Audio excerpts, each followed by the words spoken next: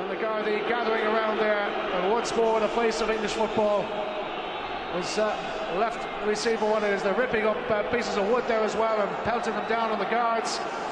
And it really is, I think the referee might have to call a halt to proceedings. Jack Charlton stand in the Lansdowne Road Stadium down by the Wanderers position.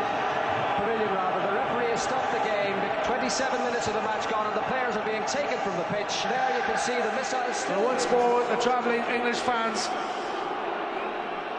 have disgraced themselves.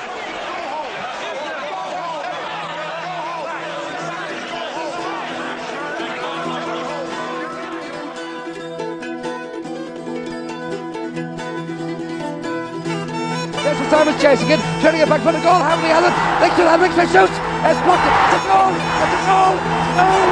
Into the mesh. Charles going for the high ball, trying to knock it down for Houghton. Goal! And they've scored. Roy Houghton. Staunton plays it in again towards Tony Cascarino. 1-1. In goes Quinn. Yes, it's there. Has he blown the final whistle? Yes, he has!